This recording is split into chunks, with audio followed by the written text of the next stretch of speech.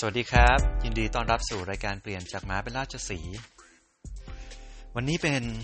เอพิโซดหนึ่งที่ผมค่อนข้างหนักใจที่จะแชร์แต่ก็คิดว่าถ้าท่านผู้ฟังแล้วใช้วิจารณญาณพิจารณาดีๆข้อดีข้อเสียแล้วก็เอาไปศึกษาต่อเนี่ยก็คงเป็นประโยชน์ก็เลยเอามาแชร์แล้วกันนะเรื่องนี้ก็คือเรื่อง mRNA ทำไมผมถึงจะไม่ฉีดวัคซีนที่เป็น mRNA วันนี้ผมจะมาเล่าให้ฟังว่าผมไปทำการค้นคว้าวิจัยแล้วก็เฝ้าสังเกตหาหลักฐานศึกษางานวิชาการและจึงได้ตัดสินใจว่า mRNA ไม่ฉีดละถ้างั้นก็จะยอมฉีดเชื้อตายหรือว่าฉีดแอสตราเซเนกาก็ได้อะไรอย่างนี้เป็นต้นแต่คิดว่าคงจะไม่ฉีด mRNA แน่ๆก็มันเกิดมาจากเพราะว่าเมื่อ2อาทิตย์ก่อนครับผมได้รับคำถามมาจากทางโรงพยาบาลว่าในฐานะที่เป็นครอบครัวการแพทย์นะเป็นคนที่อยู่ใกล้ชิดหมอและพยาบาลเนี่ยเป็นกลุ่มเสี่ยงนะเพราะว่าคนที่อยู่ที่บ้านเนี่ยก็ต้องไปทำงานที่โรงพยาบาลแล้วโรงพยาบาลตอนนี้ก็คือแบบติดเชื้อกันเยอะมากคุณหมอพยาบาลก็ติดเชื้อกันเยอะมากแต่เราเป็นหน่วยที่บริการประชาชนเราเป็นคนในครอบครัวก็ได้เป็นกลุ่มเสี่ยงสูงมากๆเพราะฉะนั้นก็ต้องได้รับวัคซีนผมได้รับไป2เข็มแล้วที่เป็นชิโนแวคถามว่าโอเคแค่ไหนแล้วก็ตัดสินใจอย่างไรตอนนั้นมันก็ไม่ได้มีทางเลือกนะต้องบอกตามตรงแต่ว่าก็ได้ศึกษาชิโนแวคในระดับหนึ่งแล้วกันก็โอเคฉีดไปตอนนี้ครบ2เข็มแล้วก็เข็มที่2เนี่ยผ่านมาประมาณเดือนนึงแล้วครับก็ผ่านมาโดยดีมีอาการข้างเคียงบ้างไหมมีเรียนตามตรงเลยว่าฉีดเข็มแรกเนี่ยมีอาการหนึ่งที่ไม่พึงประสงค์ก็คือว่ามุมปากกระตุกครับไอ้มุมปากกระตุกเนี่ยกระตุกจนรำคาญกระตุกเหมือนคิ้วเรากระตุกออกนะหรือตาเรากระตุกแบบนั้นเลยแต่ว่าเป็นมุมปากข้างซ้ายนะแล้วก็กระตุกมุมปากล่างข้างซ้ายก็กระตุกเนี่ยอยู่ๆมันก็อยากกระตุกมันก็กระตุกเนี่ยถ้าแบบสังเกตดีๆก็คือเห็นเลยว่ามันขยับเราก็ไปเซิร์ชอินเทอร์เน็ตดูก็พบว่าบางทีมันอาจจะแบบ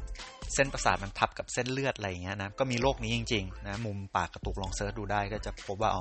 เนี่ยมันเกิดเหตุการณ์อย่างนี้ทีนี้มันอาจจะมีผลมาจากวัคซีนก็เป็นไปได้เพราะว่า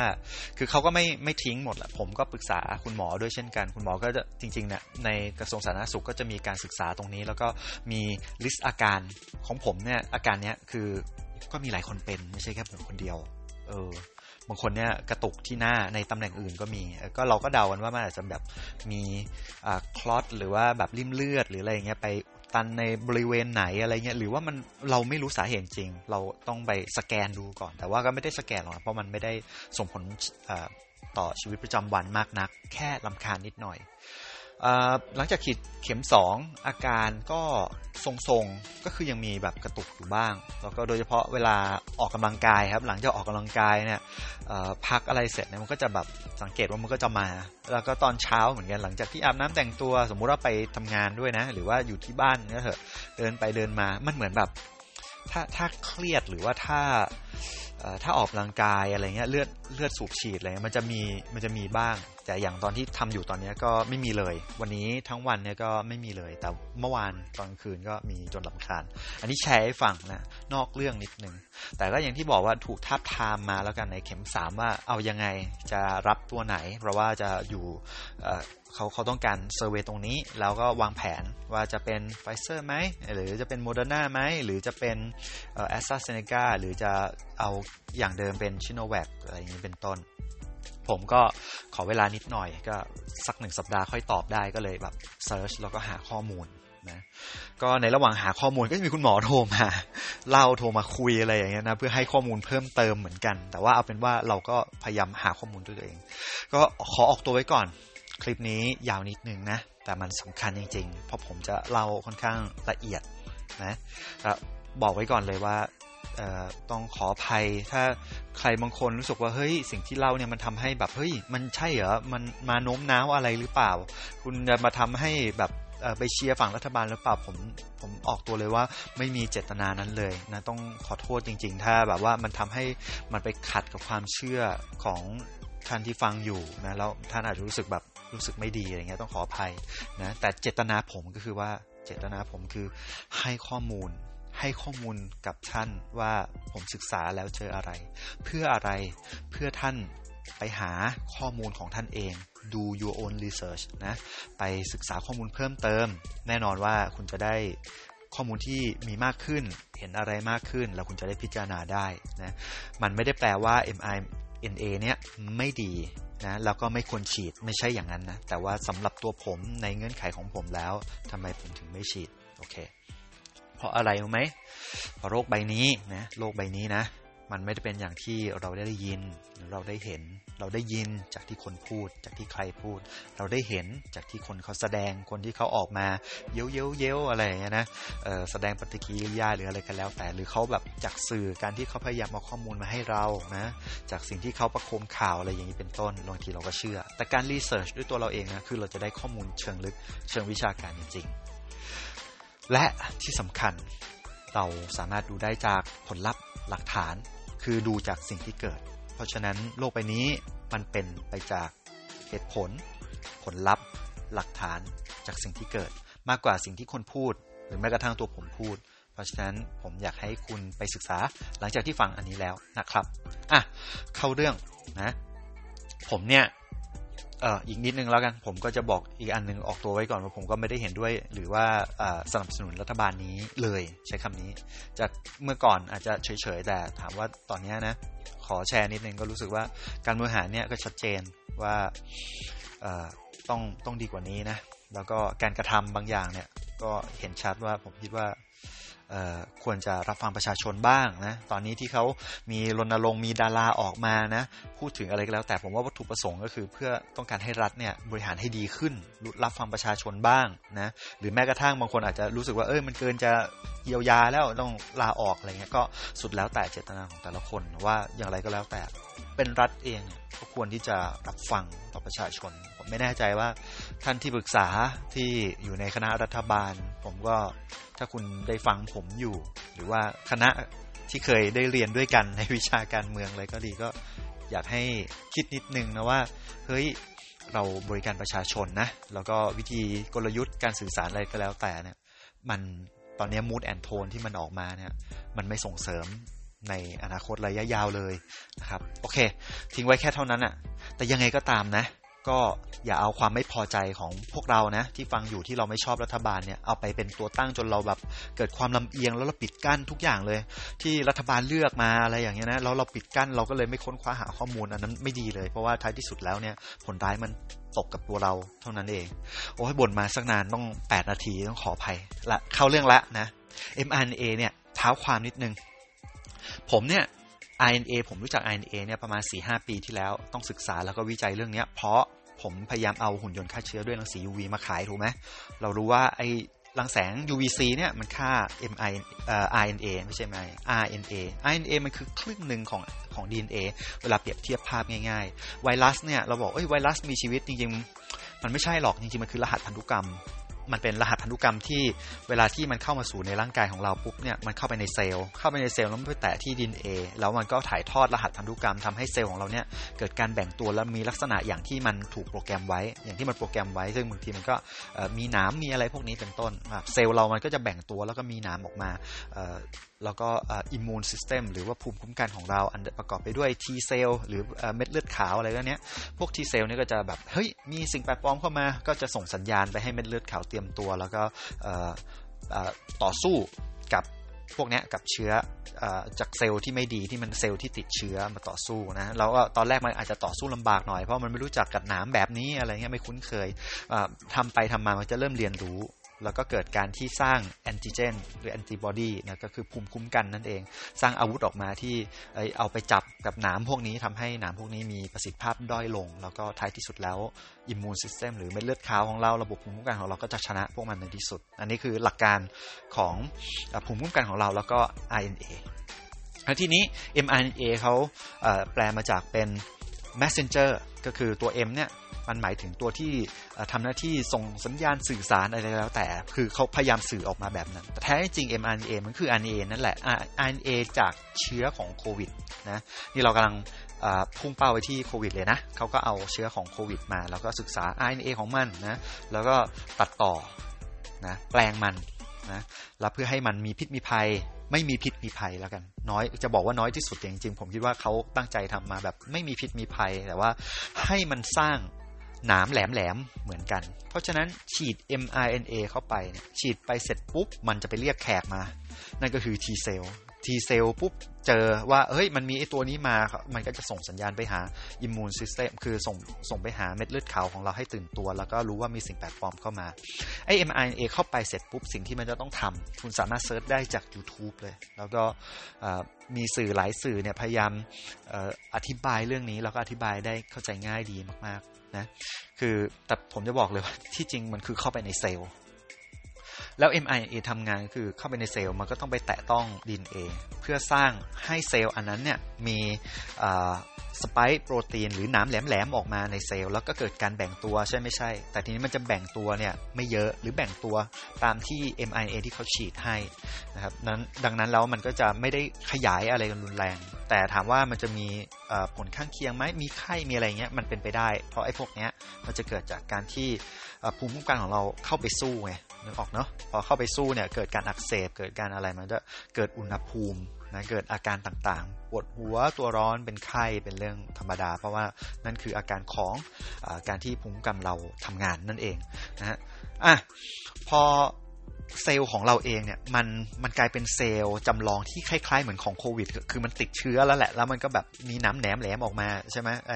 ตัวเม็ดเลือดขาวเข้าไปเรียนรู้แล้วก็สร้างตัวภูมิคุ้มกันนะสร้างอาวุธที่เอาไว้ไปจับน้ำเนี่ยเพื่อไม่ให้มันเข้ามาในร่างกายเรามันก็แบบรู้จักกับไวรัสนี้เป็นอย่างดีนั่นคือเหตุผลที่ทำให้วัคซีนของ mRNA เนี่ยมีประสิทธิผลอย่างมากๆเลยแต่แล้วทำไมมันไม่ดีอย่างไรนี่คือสิ่งที่ผมค้นคว้ามาเนื่องจากว่า mRNA เนี่ยเป็นเทคโนโลยีจริงๆค้นคว้ากันมา10กว่าปีแล้วก็นี่เป็นครั้งแรกที่ใช้จริงกับมนุษย์นะที่คิดค้นกันมาแล้วก็ใช้จริงระยะการวิจัยสั้นมากนะแล้วก็ใช้การทดสอบกับมนุษย์เนี่ยเมื่อประมาณปีที่แล้วถ้าผมจำไม่ผิดปลายปีที่แล้วนั่นคือเป็นช่วงแรกๆเลยปีที่แล้วแล้วก็ปล่อยวัคซีนปลายปีที่แล้วทีนี้ระยะที่มันสั้นขนาดนั้นทำให้เราไม่รู้ถึงผลกระทบระยะยาวเลยเราไม่รู้เลยว่ามันมีผลอะไรบ้างแล้วอะไรรู้ไหมการที่คุณฉีด RNA หรือที่คุณแม้คุณจะเรียกว่าเป็น messenger RNA ก็เถอะ mRNA คุณตัดต่อพันธุกรรมมันอย่างไรก็แล้วแต่แล้วคุณฉีดเข้าไปมันเข้าไปแตะต้องที่ DNA ของเราผมจะบอกว่าในกระบวนการของร่างกายเนี่ยมีกระบวนการหนึ่งเขาเรียกว่า Retrotransposon Retrotransposon เนี่ยมันคือกลไกการคัดลอกส่วนของยีนซึ่งมันเกิดที่ในระดับ DNA ไอการคัดลอกของยีนเนี่ยคือ DNA ของเราเนี่ยที่อยู่ในเซลล์เนี่ยจริงๆมันมีการแตกตัวแล้วกลายเป็น RNA แล้วก็วนกลับไปอยู่เรื่อยๆมันก็แปลงของมันไปเรื่อยๆอยู่แล้วทุกๆครั้งที่คุณติดเชื้อหรือทุกๆครั้งที่แม้กระทั่งคุณกินอะไรเข้าไปมีหรือระบบยีนของคุณมีการเรียนรู้อะไรบางอย่างไม่ว่าจะจากการเรียนรู้ทางสายตาทางสมองทางแล้วก็มีเคมีสมองที่สั่งการทั้งหมดผมเชื่อว่านะซึ่งไอ้คำว่าเชื่อเนี่ยก็คือมันมีผลทางวิทยาศาสตร์จริงๆนะมันมีทำให้ไปอยู่ที่ในระดับ DNA แล้วอันนี้มันก็คือพัฒนาเพราะฉะนั้นผมให้สังเกตอย่างนี้ถ้าคนไหนมีลูกคุณลองดูสิบางทีลูกของคุณเขามีพัฒนาการที่แตกต่างกันถ้าคุณมีลูกตอนอายุ25สมมุติว่าคุณมีคนที่ฟังอยู่สมมุติคุณมีลูกตอนอายุ25แล้วก็อีกคนนึงตอนอายุ30คุณคิดว่า2คนนี้เหมือนกันไหมความสามารถเหมือนกันไหมพรสวรรค์เหมือนกันไหมแล้วก็ทักษะความคิดอะไรเหมือนกันไหมผมจะบอกว่ามันไม่เหมือนเพราะอะไรมันขึ้นอยู่กับสิ่งที่คุณเรียนรู้มาแล้วยีนมันถูกพัฒนาเอาจริงๆมันขนาดนั้นเลยเหรอผมจะบอกว่าจริงๆเพราะว่าเขาได้ค้นพบตรงอันเนี้ยมานานแล้วนะเรื่องของ Retrotransposon เนี่ยเขาบอกว่าใน DNA เราเนี่ยมันเกิดเหตุการณ์เนี้ย 50% ของ DNA เนี่ยมันจะมีการแตกออกแล้วก็กลายไปเรื่อยแล้วก็เปลี่ยนแปลงพัฒนาไปเรื่อยเพราะนั้นยีนเราถูกพัฒนาทุกวันเลยนะมากน้อยแต่พัฒนาทุกวันแล้วเรื่องนี้เป็นผลลัพธ์ทางวิทยาศาสตร์แล้วจากอะไรก็คือการตัดต่อพันธุกรรมออกมาเป็นอาหารผลไม้อาหารสัตว์ยารักษาสัตว์ยาวัคซีนต่างๆที่ใช้กับสัตว์ เป็นต้นเร่งให้มันโตเร่งให้มันไม่มีเม็ดอะไรพวกนี้นี่คือสิ่งที่เกิดขึ้นอยู่แล้วนี่คือไม่ใช่เรื่องใหม่ทำอันนี้มาเป็นหลาย10 ปีนะครับผมก็เลยจะบอกว่านี่คือตัวหนึ่งที่ไม่มีใครพูดถึงเพราะฉะนั้นคุณฉีด RNA เข้าไปเข้าไปแตะในระดับนี้คำถามคือคุณรู้ได้ไงว่ามันไม่ทำปฏิกิริยาที่เรียกว่า Retrotransposon คุณสามารถเซิร์ชได้ก็เซิร์ชคำว่า Retro นะแล้วก็ Transposon Transpon คุณก็จะเจอคำนี้แล้วก็พิมพ์ภาษาไทยก็ได้ว่าคืออย่างนี้เป็นต้นคุณก็จะเจอแล้วลองไปอ่านดูนะครับเพราะนั้นคุณก็จะเห็นกระบวนการนี้ทีนี้แม้กระทั่งผู้ที่พัฒนาวัคซีนเนี้ยวิจัยอันนี้มาแล้วก็จริงนะแล้วเขาก็คิดว่ามันไม่มีผลต่อ DNA เขาพยายามแบบดูดีแล้วอะไรก็ดีแล้วใช่เพราะเขาได้ทดสอบไงแล้วมันก็ดูเหมือนมันไม่มีผลจริงๆแล้วมันก็กันได้อยู่ในระดับที่สูงจริงๆคำถามคือสิ่งเหล่านี้ที่เราฉีดเข้าไปเมื่อมันเมิร์จกับเซลล์ของเรามันอยู่ในระดับ DNA ของเราแล้วมันขยายถ่ายทอดกันออกไปมันจะอยู่กับเราตลอดไปทั้งชีวิตหรือไม่คำตอบคือใช่มันจะอยู่กับเราต่อไปทั้งชีวิตเลยแต่คุณรู้หรือไม่ว่าผลกระทบของ mRNA ในตอนนี้ที่เราเห็นนะและเป็นข่าวค่อนข้างดังในทั่วโลกและเป็นที่จับตามองอยู่นานแล้วในระดับหนึ่งแต่ตอนนี้องค์การอนามัยโลกหรือว่า CDC นะก็ออกมาว่าให้จับตามองเหมือนกันแต่มันระดับน้อยมากๆระดับ 0.0001% คือคนฉีด mRNA เนี่ยหลักร้อยล้านแต่ผลกระทบที่เกิดเนี่ยหลักหลาย10 คนนะเพราะนั้นมันน้อยจริงๆและสิ่งที่เกิดขึ้นก็คือกล้ามเนื้อหัวใจอักเสบจากการฉีด mRNA บางรายหนักขนาดที่จะต้องเปลี่ยนหัวใจเลยทีเดียวหัวใจล้มเหลวเลยทีเดียวและมันเกิดกับเฉพาะคนที่อายุน้อยแปลกมากทำไมมันสะท้อนซึ่งถ้าผมแปลความอันนี้ก็จะไม่ใช่ข้อเท็จจริงแล้วแต่ถ้าผมแปลความก็คือทำไมคนอายุน้อยถึงมีผลตรงนี้เพราะว่าร่างกายของเราเนี่ยมันพัฒนาอย่างรวดเร็วและตลอดเวลาในช่วงอายุเท่าไหร่ล่ะใช่ไหมแล้วเราหยุดพัฒนาตอนอายุเท่าไหร่ล่ะโครงสร้างกระดูกของเราโกรทฮอร์โมนของเราเรียกว่าค่อยๆต่ำลงหลังจากที่เราอายุ24-25เราพ้นเบญจเพสมาเนี่ยไอ้โกรทฮอร์โมนเราต่ำลงแล้วเราเริ่มที่จะอ้วนขึ้นลงพุงได้ง่ายใช่ไหมระบบเผาผลาญไม่ค่อยดีเพราะเราโกรทฮอร์โมนเราไม่ค่อยดีแล้วไอ้กระบวนการ Retrotransposon ก็เหมือนกันก็ไม่เขาเรียกละไม่ค่อยพัฒนามากเพราะฉะนั้นคนที่แก่ๆแล้วอายุเยอะแล้ว30ขึ้นไป40-50คือ30ก็ยังโอเคแหละก็ยังมีกระบวนการนี้อยู่แต่ระดับ40-50แล้วเนี่ยก็น้อยดังนั้นอาการที่เป็นกล้ามเนื้อหัวใจอักเสบจึงพบในระดับตั้งแต่อายุแบบ20จนกระทั่งถึง30กว่าเป็นจำนวนเยอะเลยในหลาย10 คนที่มีอาการกล้ามเนื้อหัวใจอักเสบนะก็เพราะฉะนั้นถ้าผลลัพธ์แบบนี้ก็สอดคล้องกับทฤษฎีเรื่องของ Retrotransposon นั่นเองนะไม่มีใครรู้ว่าทำไมมันถึงไปทำปฏิกิริยาต่อให้กล้ามเนื้อหัวใจอักเสบยังไม่มีใครรู้และเราจะต้องค้นคว้าวิเคราะห์กันต่อไปโดยใช้เวลาอีกยาวนานคำถามอีกคำถามหนึ่งก็คือแล้วเรารู้ได้ยังไงว่ามันมีผลต่อพันธุกรรมของเราในเมื่อมันไปแตะอะไรในระดับ DNA แล้วอยู่กับเราตลอดไปทั้งชีวิตนั่นแหละแล้วมันจะอยู่กับเราไปอีกกี่ปีแล้วเราจะรู้ได้ยังไงเราจะเห็นผลลัพธ์ได้ยังไงเราเห็นงานวิจัยนี้ได้อีกในกี่ปีอันนี้เป็นคำถามที่ตอบไม่ได้แล้วมันตอบได้ยากจริงๆคือถ้าสมมติมันมีผลต่อ DNA ของเราในสำหรับบางคนที่เซลล์แบบกำลังมีโกรทฮอร์โมนเยอะจึงออกอาการเลยคำถามคือในต่อไปในวัยเจริญพันธุ์แล้วเขามีลูกอย่างเงี้ยเขามีลูกคำถามคือมันถ่ายทอดไปที่ลูกเราไหมถ่ายทอดทางพันธุกรรมไหมมันแน่นอนว่าถ่ายทอดโควิดเนี่ยลักษณะของเชื้อเนี่ยเวลา mRNA เข้าไปแล้วไปสร้างเนี่ยเซลล์ที่ติดเชื้อแล้วเนี่ยสร้างสไปค์โปรตีนออกมาลักษณะหน้าตามีความคล้ายคลึงกับ HIV ค่อนข้างมากคล้ายกับโรคเอดส์เลยคือคล้ายกับ HIV เลยแบบมีลักษณะที่คล้ายกันแต่ว่า HIV นี่ร้ายกาจกว่าเพราะว่ามันทำให้ภูมิคุ้มกันบกพร่องแล้วมันก็ไปจัดการกับ T เซลล์เราด้วยมันทำให้แบบมันพังวงจรในภูมิคุ้มกันของเราไปเลยแต่โควิดไม่ขนาดนั้นนะโควิดเนี่ยเข้าไปทำลายแล้วก็วิ่งเข้าไปตามเลือดไปจัดการกับเม็ดเลือดแดงเพราะฉะนั้นมันเลยเล็งไปที่ปอดซะเยอะนะเพราะว่าเลือดของเราเนี่ยมันจะไปอยู่ที่ปอดมันต้องการออกซิเจนมันก็จะไปกระจายอยู่ที่ปอดเพราะฉะนั้นมันไป ไปตามเลือดเนี่ยมันก็ไปแทงตามปอดก่อนเลยเพราะปอดเราค่อนข้างบอบบางมากๆนะแล้วก็เป็นอวัยวะที่ใหญ่ที่สุดในร่างกายของเราเลยลองจากผิวหนังนะก็นั่นแหละทีนี้ ในเมื่อมันเป็นอย่างนี้เสร็จแล้วเนี่ยคือลองคิดดูสิสมมุติถ้ามันถ่ายทอดทางพันธุกรรมกว่าเราจะเจออีกกี่ปีข้างหน้า10 ปีเหรอหรือ20 ปี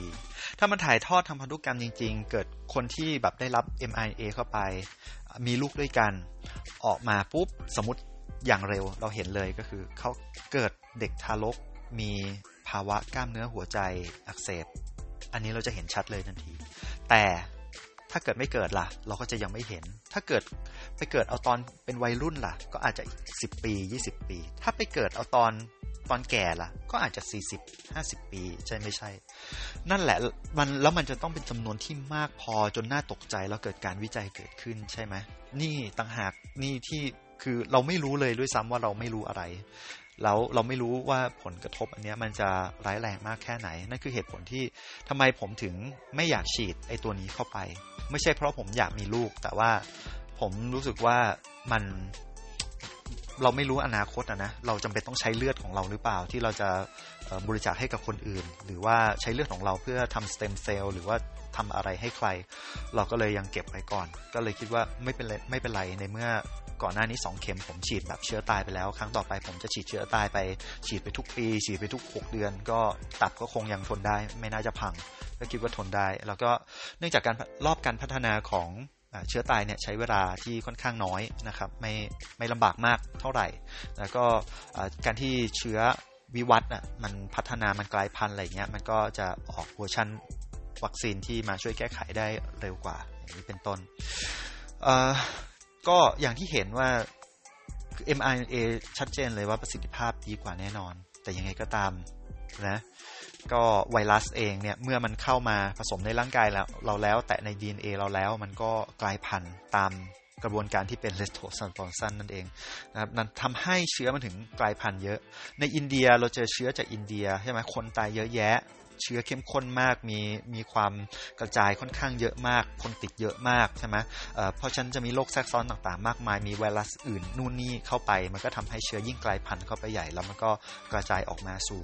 โลกใบนี้สู่ประเทศเราสู่ประเทศคนอื่นก็ยิ่งทำให้วัคซีนไม่มีผลดูได้จากใครดูได้จากประเทศที่ฉีด mRNA ไปแล้วเกือบทั้งประเทศอย่างอิสราเอลตอนนี้พีคคือพีคมากเลยก็คือคนติดเชื้อกลับมาติดเพิ่มสูงมากๆแล้วก็แย่มากๆอังกฤษก็เช่นกันนี่คือประเทศที่ฉีด mRNA ไปแล้วทั้งนั้นก็จะบอกว่าประสิทธิภาพมีแต่ว่าสิ่งที่ทำให้ประสิทธิภาพนั้นมันลดลงก็คือเรื่องของระยะเวลานั่นเองเพราะว่าระยะเวลาเป็นตัวที่ทำให้เชื้อเนี่ยมันเปลี่ยนไปนะมันวิวัฒน์มันพัฒนาการนะแล้วมันก็กลายพันธุ์นะครับก็อันนี้คือจากสิ่งที่ผมรีเสิร์ชมาผมคิดว่าไม่มากก็น้อยคุณก็คงได้ความรู้ไปบ้างแล้วก็ได้คำบางคำที่คุณจะไปศึกษาค้นคว้าต่อนะครับฉะนั้นสิ่งที่สำคัญในตอนนี้คืออยากให้คุณฉีดวัคซีนนะแต่ก็อีกแหละว่าก็มันไม่มีให้ฉีดนี่เนาะใช่ไหมคุณก็ต้องจำเป็นต้องเลือกสิ่งที่เร็วที่สุดนั่นแหละแล้วก็สิ่งที่ชัวร์ที่สุดผมจะบอกว่าใครที่ไปจองไว้แล้วจริงๆคุณทำถูกแล้วครับ